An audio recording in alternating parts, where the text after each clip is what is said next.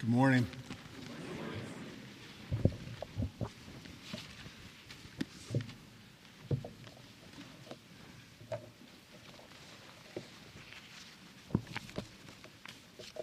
My name is Kirk Atkinson. As Randy said, my wife and I, Deb is my wife. We live in Nashville, Tennessee, on the north side of Nashville. And we moved there last August. And we are planting an ethnically and economically diverse church. Where we live, where we're doing it, is 37208, and that zip code has the highest incarceration rate in the entire country. And it is, it's poor. There are marks of incredible brokenness. There's sadness all around us, everywhere. Few people look like me, and it's the greatest, kindest, most generous neighborhood I've ever lived in. I went there thinking, man, I got to get there because these people, they need Jesus. And we all do. I get there when I'm realizing, man, I need more Jesus. In fact, I need to learn from them how to love a neighbor. They love me better than I've loved neighbors ever before.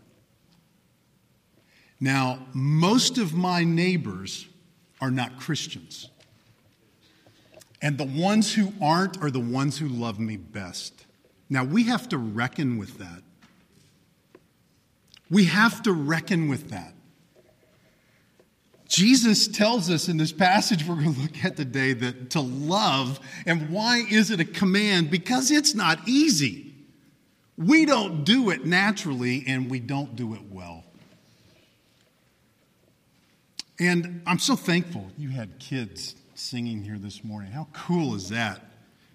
If I was going to preach a second sermon, I think I'm pretty convinced it'd probably be we have to become more like them if we want to experience the kingdom of God. Our tendency is to think the problem with the world is out there, it's not us. It's people who have bad thoughts and people who don't believe like us, people who don't look like us, people who don't value the same things as us, and we just neglect to look at ourselves. No, we're the problem. We are, you and I. We are. We are in desperate need of Jesus. And when we don't see that this passage of loving neighbors, this call to go to Belgium, oh my goodness, you're encountering every day this deep need of Christ. And my guess is, just by listening to you guys, you've probably seen even greater your deep need of Jesus in the midst of that. It's amazing. And we have to reckon with that. We've got to deal with that. What is Jesus calling me to? How do these passages, what do they look like for me? How am I not doing this? Because it's really important, or he wouldn't have said, everything in Scripture, every single thing, hangs on these two things. So, turn in your Bibles, if you will, to Matthew 22, verses 34 through 40. I'm going to be slipping these glasses on and off, and what I'm probably going to do is I may just go ahead and just leave them on because I'll probably mess up this microphone here on my ear. Matthew 22, 34 through 40. And can I just say what a wonderful staff you have? Your pastor, Dan and Libby and Lisa, they have been so good to us. I'm sure you do. But while this passage, loving your neighbors, be sure that they're included in that neighbor part. These guys are awesome. Love them well. You've got a gift, man. And just to tell you how thoroughly they've loved us well, I gave the Old Testament passage this morning, Leviticus 19, about loving neighbor. And I entered Leviticus 9. And Lisa is so thorough, she contacted me. She's like, that can't be the passage that you want to read. Because if you're preaching on that, we may have a problem. So you got a great team, and I'm very thankful for them. The way that you care for us, take care of us, is just astounding. My wife sends her deep thankfulness and love for you as well. We've never encountered a church. We've planted 2 churches. We've never encountered a church that supports the way that you do. And so I thank you very much. Let's read this passage. But when the Pharisees heard that he had silenced the Sadducees, they gathered together, and one of them, a lawyer, asked him a question to test him. "Teacher, which is the great commandment in the law?" He said to him, "You shall love the Lord your God with all your heart, with all your soul, and with all your mind. This is the great and first commandment, and a second is like it. You shall love your neighbor as yourself. On these 2 commandments depend all the law and the prophets." So, how are you doing with this today? This is the most important thing in all of Scripture. And Jesus says everything hangs on these 2. So let me just ask you, how are you doing with these 2 today? Typically, when someone came up to Jesus and he pointed them to the law, they would say, "Oh, I'm doing all that. Yeah, I got that covered, Jesus. No problem." Or they would come up and say, "Hey, I'm doing all these things. What else is there to do? I'm doing all this. How can I have eternal life?" And Jesus continually just undermined their self-confidence in their completing the law. All these folks, they're just thinking, "Man, I've got my I's dotted, the T's are crossed. I'm doing all this super well. So now, Jesus, what's the next step?" And Jesus would show them time and time and time again. And I would say that if he were here today, that he would show us too that we don't do any of this well. If our hope, yours and mine, and the world's, is that we are going to satisfy God by completing the law, loving God, loving neighbor, and then we're good, we are going to be the sorriest people ever to encounter Jesus in eternity. We have no hope if we have to complete this. I'm not getting any head nods.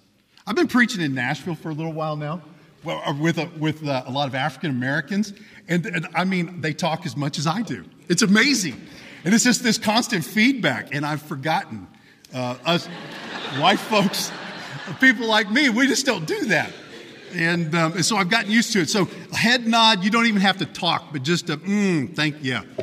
Well, that'd be awesome. I just want to make sure we're on the same page. If Jesus were here today and you were to ask him, what should we do in the next 130 years? Because that's about how long you've been around, right? 140? 120? Whatever. Jesus, what should we do for the next 120 years? My guess is that he would say, love God and love your neighbor. He would point us to loving. It's not like, well, okay, now he died on the cross. He arose from the dead. He's ascended to the Father. He intercedes for us. Now all that's changed. Now we get to get on to the more important stuff, the deeper things. No, this is the deepest thing there is. It's the foundation of all the Old Testament law, which was all of Scripture that they had at the time. It was the foundation of everything. Right now here in Huntsville, there are people that need to be loved. Some of you this week, you got the worst news you've ever heard, or the fear of getting the worst news you've ever heard. Or somebody in your family got the worst news they've ever heard. Or someone you work with got the worst news they've ever heard. And what do you do in the midst of that? What hope is there? You can just feel like, oh, is there a place for us to experience and have more love? Right now, I just need to know that someone loves me. I feel alone and lost and broken and scared. Can any of you relate to that? I can. Someone this week took their life by suicide that I don't know, but I've invested about 150 hours watching their program and having them tell me about the world. And when I heard it, I cried. And I texted my wife and I said, this person is gone. And later that night we cried together.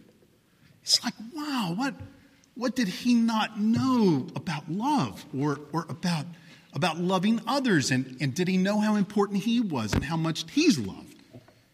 This world needs these two commandments to be real and to be powerful. Right now, there are abused women and children right here in Huntsville that need to know that Central Pres loves them. You have neighbors, people on your block, that it probably looks like they've got it all together, man. Their lives are just clicking. Kids are awesome.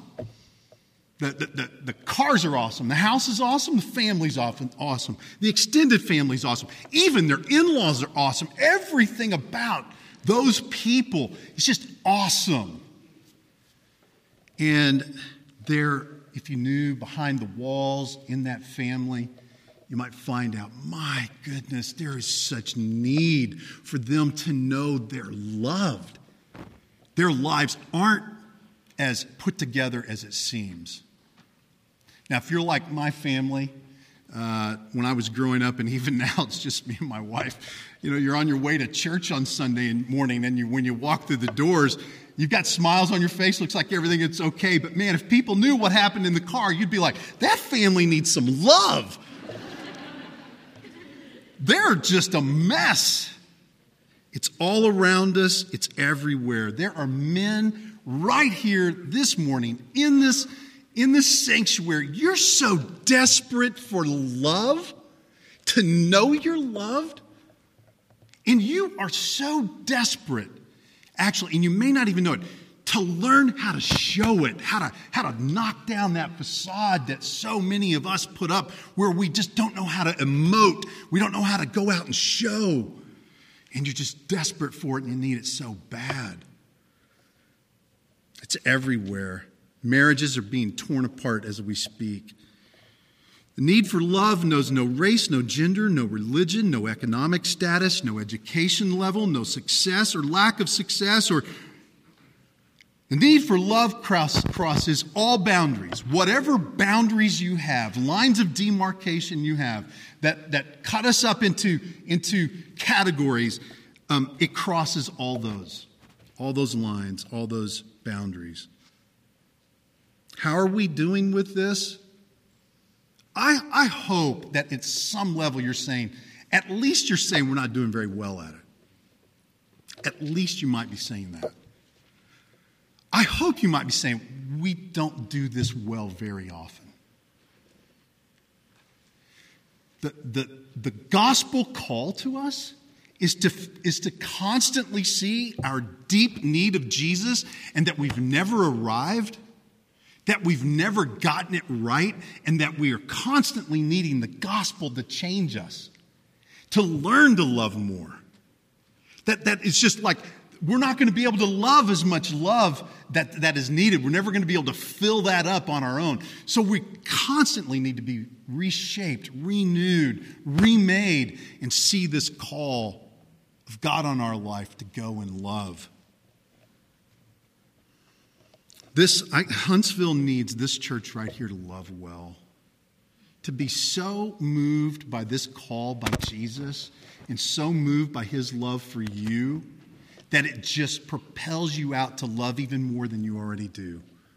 The work you're doing this last week in the Dominican, now that's amazing. That's from love. We need more of it. Even here, even right here. Love is not hard, it is costly. And if you don't believe that, just ask the people in your family. Is love hard? It's hard loving us. We tend to think, I do, this is where I start. Man, it's hard to love people. Look, the bottom line is, it's hard to love me. And if you don't believe that, and you don't know me, so why would you even have an opinion? Ask my wife, Deb, if it's hard to love me. It's very, very hard. It's a constant work to love. It's costly. It's not easy. It means constantly putting ourselves behind and putting others before us. Dying to self so that other things can live. And I guess if you would ask your family and your friends, you might find that it's not just out there that it's hard to love, but you might find out that it's difficult to love you as well. Let's look at the commands and then the hope. The first command is to love God. Now, this is in verse 37 and 38. And Jesus says, love the Lord your God. And by the way, this is connected to the Deuteronomy 5 passage. So he didn't just make this up. He's saying that is still true. What was said before. And it's love the Lord your God with all your heart, soul, mind, and strength. In other words, love God with everything. And he's very specific here about God. Now he's not, when it says love the Lord your God, he's not suggesting there that just find your God and then love that God. Right? I mean, that's not what he's saying. He's not saying your own personal version of God or the God that you are creating for yourself, the God that's out there that's latched on to you, that is meaningful to you. Let's just love that God. No, that's not what he means. He's saying a very specific God. Love the God that gave this law, the God of the Old Testament, who, by the way, Jesus says, I am. Jesus identified with him so deeply that God, Yahweh, who gave this law, that Jesus said he and I, we're one. Now, Jesus is very particular. This is an area right here that we would love for Jesus to be a little more liberal. Now, you as Reformed folks, and I am one of those. I mean, I love the Scripture, and we love the God of the Bible. And this call to him, very specific. But my guess is that even for you, certainly would be easy for me, that if Jesus would have just been a little more liberal here, it would make my job a lot easier. If he could just, man, it's awesome for you to just love your God. Sure. Yeah, the sacrifice of Jesus on the cross, that just kind of covers it all. That might make it easier. It mier make it easier for you at work. When people kind of corner you and they say things like, so now are you inclusive, exclusive in terms of God and who he saves? Do you think I'm going to go to hell? When we planted a church in Boulder, we had a lady who later that night we found out was in Wiccan. Her fiance just blurted out, she's a witch. And I mean, just deal with that. It was 2 o'clock in the morning. We'd had couple of drinks, just like, what was just said?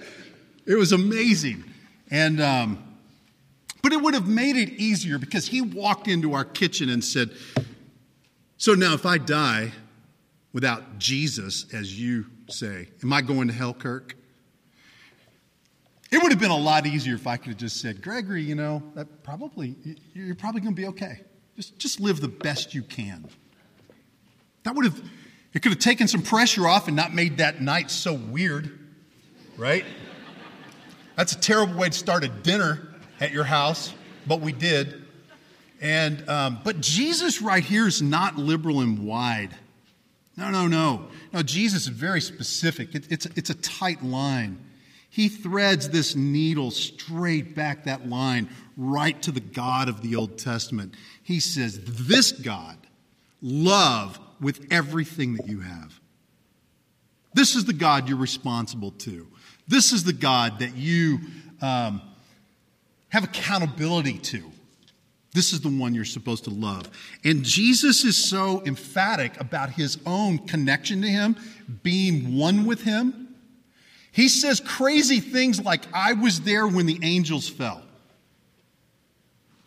I mean, isn't that just amazing? You know, that when they ascended and descended. He said things that made people want to stone him when he claims, before Abraham was, I am. Jesus does not give us wiggle room here.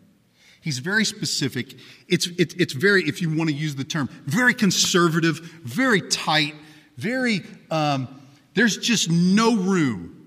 It's either God that he tells you to worship, this God of the Bible, or none other. This is it. This is who all humans are responsible to. And it would make it easier if he wasn't. But that's the way it is. We want Jesus to be wide and open here, allow people to define them for ourselves. Who was it, Anne Lamott, that said, in the beginning, God created us, and we've been trying to return the favor ever since? Yeah, we try to mold and make a God in our image, one that we're comfortable with. And even when we do that, we fall short, don't we? We still know something's wrong, even when we've fashioned our own gods. The second part of this is a command to love your neighbor. Now, this right here, this is where we begin asking questions like people ask Jesus. So now, who's my neighbor? Right? So who is this that I have to love? I mean, come on now. Draw some lines here for us. Connect the dots, Jesus, because that's just too wide. Tell me precisely who it is that I have to love. Now, this is where Jesus really shocked them, right? Because he just blew the doors off of their concept of what it is to love and who to love. He tells this story and he's showing that you love the people that you hate the most, the people that you actually love to hate, whereas there is so much righteous indignation that you feel good about it because it's like, I know I'm right and they're wrong. And there's just this kind of thing that swells up in us when we just know that we're on the right side and they're on the wrong side. And we can just kind of, in some ways, we can build up a hatred. Now, something that's popular for us today is for us to find a way to tolerate tolerance. Jesus is not calling us to tolerance. I'm not suggesting, now don't hear what I'm not saying. Now, please don't leave here and say, yeah, that tolerance stuff that's going around in our culture, that's terrible. No. Our culture that doesn't have the God that we do has to show us sometimes that there has to be some tolerance to love people, for people to exist together. So I'm not saying let's knock down tolerance. I'm saying that as Christians, it's a higher standard. It's actually more than tolerance. Jesus is not calling us to tolerate people here. To tolerate people is just kind of a thinly veiled hatred, right? It's kind of like, got to put up with them. Man, I'm going to tolerate it. You know, like that night where your wife maybe says to a husband, surely you can just give me 2 hours with these folks and we can just hang out, right? You're like, I can tolerate that. That kind of, it kind of hurts to do it, but you do it. You just push through. That's not what Jesus is talking about. No. No, that's the kind of stuff that has to be legislated for us to do, right? Jesus is saying, no. There is a court, there is someone above and beyond all governments and even your own heart that tells you love everybody. Everyone. We love to find ways now to navigate around that. And we find ways that make us feel comfortable, where we feel obligated to say things like, well, I don't agree with anything they do, but I love them. What kind of caveat is that? And we throw laws around the laws. Okay, I got to love, all right, but I am going to announce to everyone what I don't like about that person. Are you tracking with me? Have you been there? I do it. feel compelled to say, here's the line between us, here's how we're different. Oh, but I love them. We just feel like if we were to say, I love that person, without explaining to people who think differently of us, oh man, well, I thought you were a Christian. How could you love them? We want to protect that. Look, Jesus loved so well that he was criticized and really thought to be a sinner just like them, just like the people he hung out with. And rarely do you see Jesus saying, well, y'all understand why I'm doing this, right? I mean, I'm here, come on now. I know that this is really difficult for you. He's not. No, it's just like, I'm here to love people. Y'all are hypocrites for questioning my love. I have a feeling that if Jesus were to be in my presence, there would just be so often where he would just call me out and be like, Kirk, you're a hypocrite, man. Oh, you're not loving as well as you think you are. This is how it looks to people that you're loving, but man, I know what's going on inside, deep down inside of here. It's not just about those actions you're doing that people can see and that you're writing in your updates to tell them how well you're loving North Nashville so that you can get people to support you. It's not just those things. No, I want you to love them in your heart and stop building these walls around that describes why you love them and how you can fit that into your theology, make you comfortable. Jesus is not calling us to a comfortable love. He's not calling us to a thinly veiled hatred of tolerance. He's calling us to crazy love, loving people. Brothers and sisters, it takes time and intention and patience and is inclusive. This call that Jesus gives us here is inclusive for you to love everybody. Interesting, we're supposed to even love our enemies. So there are those categories that we have. And whatever those categories might be, we might, for instance, say today that ISIS is our enemy. Jesus would say, all right, that's your enemy. Love those people. You love them. Wow, man, it's just easier to just say, I hate ISIS. And I hate people who hate us. But this is a call to love people that fly planes into buildings.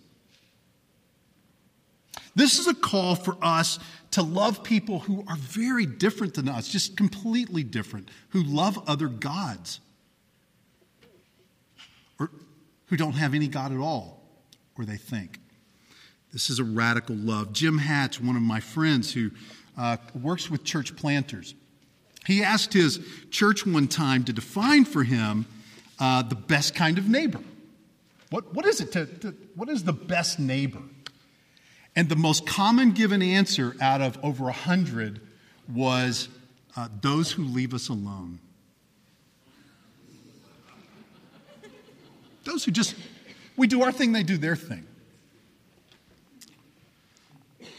That is funny. When I heard it, I'm just like, wow, that's crazy. That is so ungodly. That's so counter to all that the Bible tells us. Those who just leave us alone, those are the best neighbors. They just stay out of my way. I don't have to deal with them. They don't have to deal with me. Jesus calls us to a life that is one of deep interaction, of like getting in each other's business. My neighbors, where I live, they're in my business and they invite me into theirs. It's amazing. It's the greatest neighbors I've ever had. I go out on the front porch and I can go out there and read, or I walk up to the corner where everybody's smoking weed and the guy's selling right in front of me, or I'm just outside at my other neighbor's house. You just hear everybody talking and you hear everything out in the open. It's very vulnerable, kind of like very open, like I got nothing to hide. Y'all know who I am. Let me tell you something. That makes me a little uncomfortable at times. What I'm finding is that's actually calling me more into the gospel. Because, man, if I'm really loved by Jesus and I know that, then there's some freedom for me to be honest with them too. But talk to them about how broken I am how sinful I am, how in deep need of Jesus I am. You want to win your neighbors to Jesus. Now, I'm not suggesting you approach this like an agenda and manipulation. I am suggesting that if you'll allow the gospel to work deep in your heart and you become very honest about your brokenness and your own sin, your neighbors will just be like, wow, where did that come from? Man, what is that guy's belief about Jesus that he can do that? Just shock them with your story and with your love. It's hard to love. And wait a minute. Jesus includes something. There's a little tagline on there. Love others as we love ourselves. And I would suggest this is important or he wouldn't have said it. And we have a very, very screwed up vision of what it is to love self. We mess that up just as much as we mess up loving God.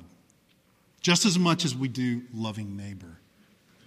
Our understanding of proper self-love is so twisted and turned on its head. For the Christian, a proper self-love would be one that is honest about ourselves. Like I'm a wounded, broken, and I'm a person who wounds and breaks person. That's who I am. And the only way to properly love that, if we reckon with it, we actually, encounter our real selves, is to know that, but by God, through his love for us, in his Son, Jesus, and by the work of his Holy Spirit, I'm loved. Deeply loved. And there's a self-assurance in that is not arrogant, that doesn't necessarily need you to put yourself before others or myself before others. It's this real kind of counterintuitive thing that the best way for me to properly love myself is to be deeply honest about myself, that I'm a mess. But Jesus loves me just like I am and is so in love with me that he is determined to abide with me and change me. And there's going to be some changes that I see, some that I don't. The greatest thing that can happen to us is when we have realizations like, wow, I don't love well. Do you realize that's the Holy Spirit at work in your life when you just kind of have those encounters where it's like, oh man, I wasn't very nice. That's the beauty of God's commitment to you. That can give you don't look at that as, oh man, he's ticked off at me again. He's just tolerating me. God's not tolerating you. He's not tolerating me. God is deeply passionate in love with us. He's loved his neighbor perfectly. And he's loved his enemies perfectly, of which we were one. Apart from Christ, we're enemies of God. And how has he shown his love for us? That while we're yet sinners, he dies for us. If there's not security in that, and assurance, and a sense of like self, like, man, I get to go out and love now. Yeah, I don't do it well. I'm a mess. Jesus loves me. I just know he loves me. He's with me. That's what all the Bible's about. His commitment to you. And how does he make that possible? What's our hope? I think some of the greatest words you can hear today are these. I did not come to abolish the law, but I came to fulfill it. These commandments right here, if you're thinking right now, I'm doing pretty awesome. I'm really good at those two commandments. Back up. Stop right where you are. You're not. You aren't. Even on your best day, Scripture tells us, even on my best day, my righteousness is filthy rags. And the greatest words I can hear are Jesus saying to me, I didn't come to abolish the law and make life easier. I came to fulfill the law, the thing that you can't do. Is that beautiful? Is that an amazing Savior? He didn't just love us enough to die for us. He loved us enough to come and live for us, completing the law for us.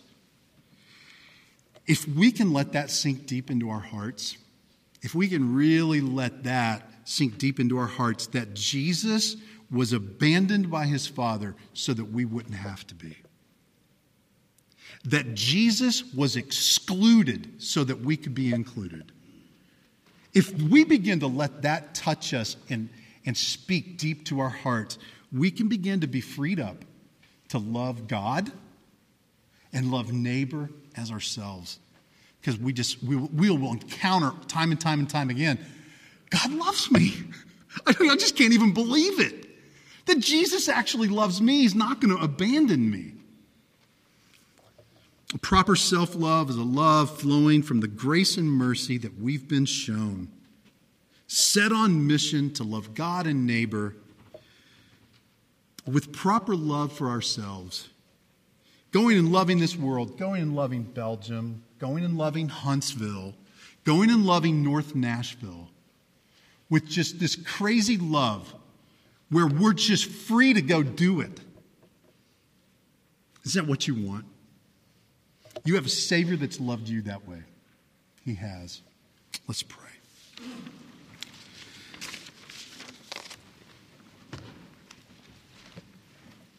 Father in heaven, I thank you that you have loved us so completely that in the midst of our brokenness and messiness, in the midst of our sin, in the midst of us being your enemies, you sent your Son out of great love for us, and you saved us. You redeemed us. You've made us your own. We are sons and daughters. We're not stepchildren. We're adopted in the family. We're joint heirs. What is true of Jesus, when you look at him and see his righteousness, is true of us. We thank you for Jesus. May we have such security in him that we would be less self-serving, even less self-aware, where we kind of die to ourselves and become more aware of those around us and what you've called us to. Let the gospel sink deep into our hearts, and let the freedom that it brings set us free to go and live out the gospel. It's in our beautiful brother and Savior's name. Amen.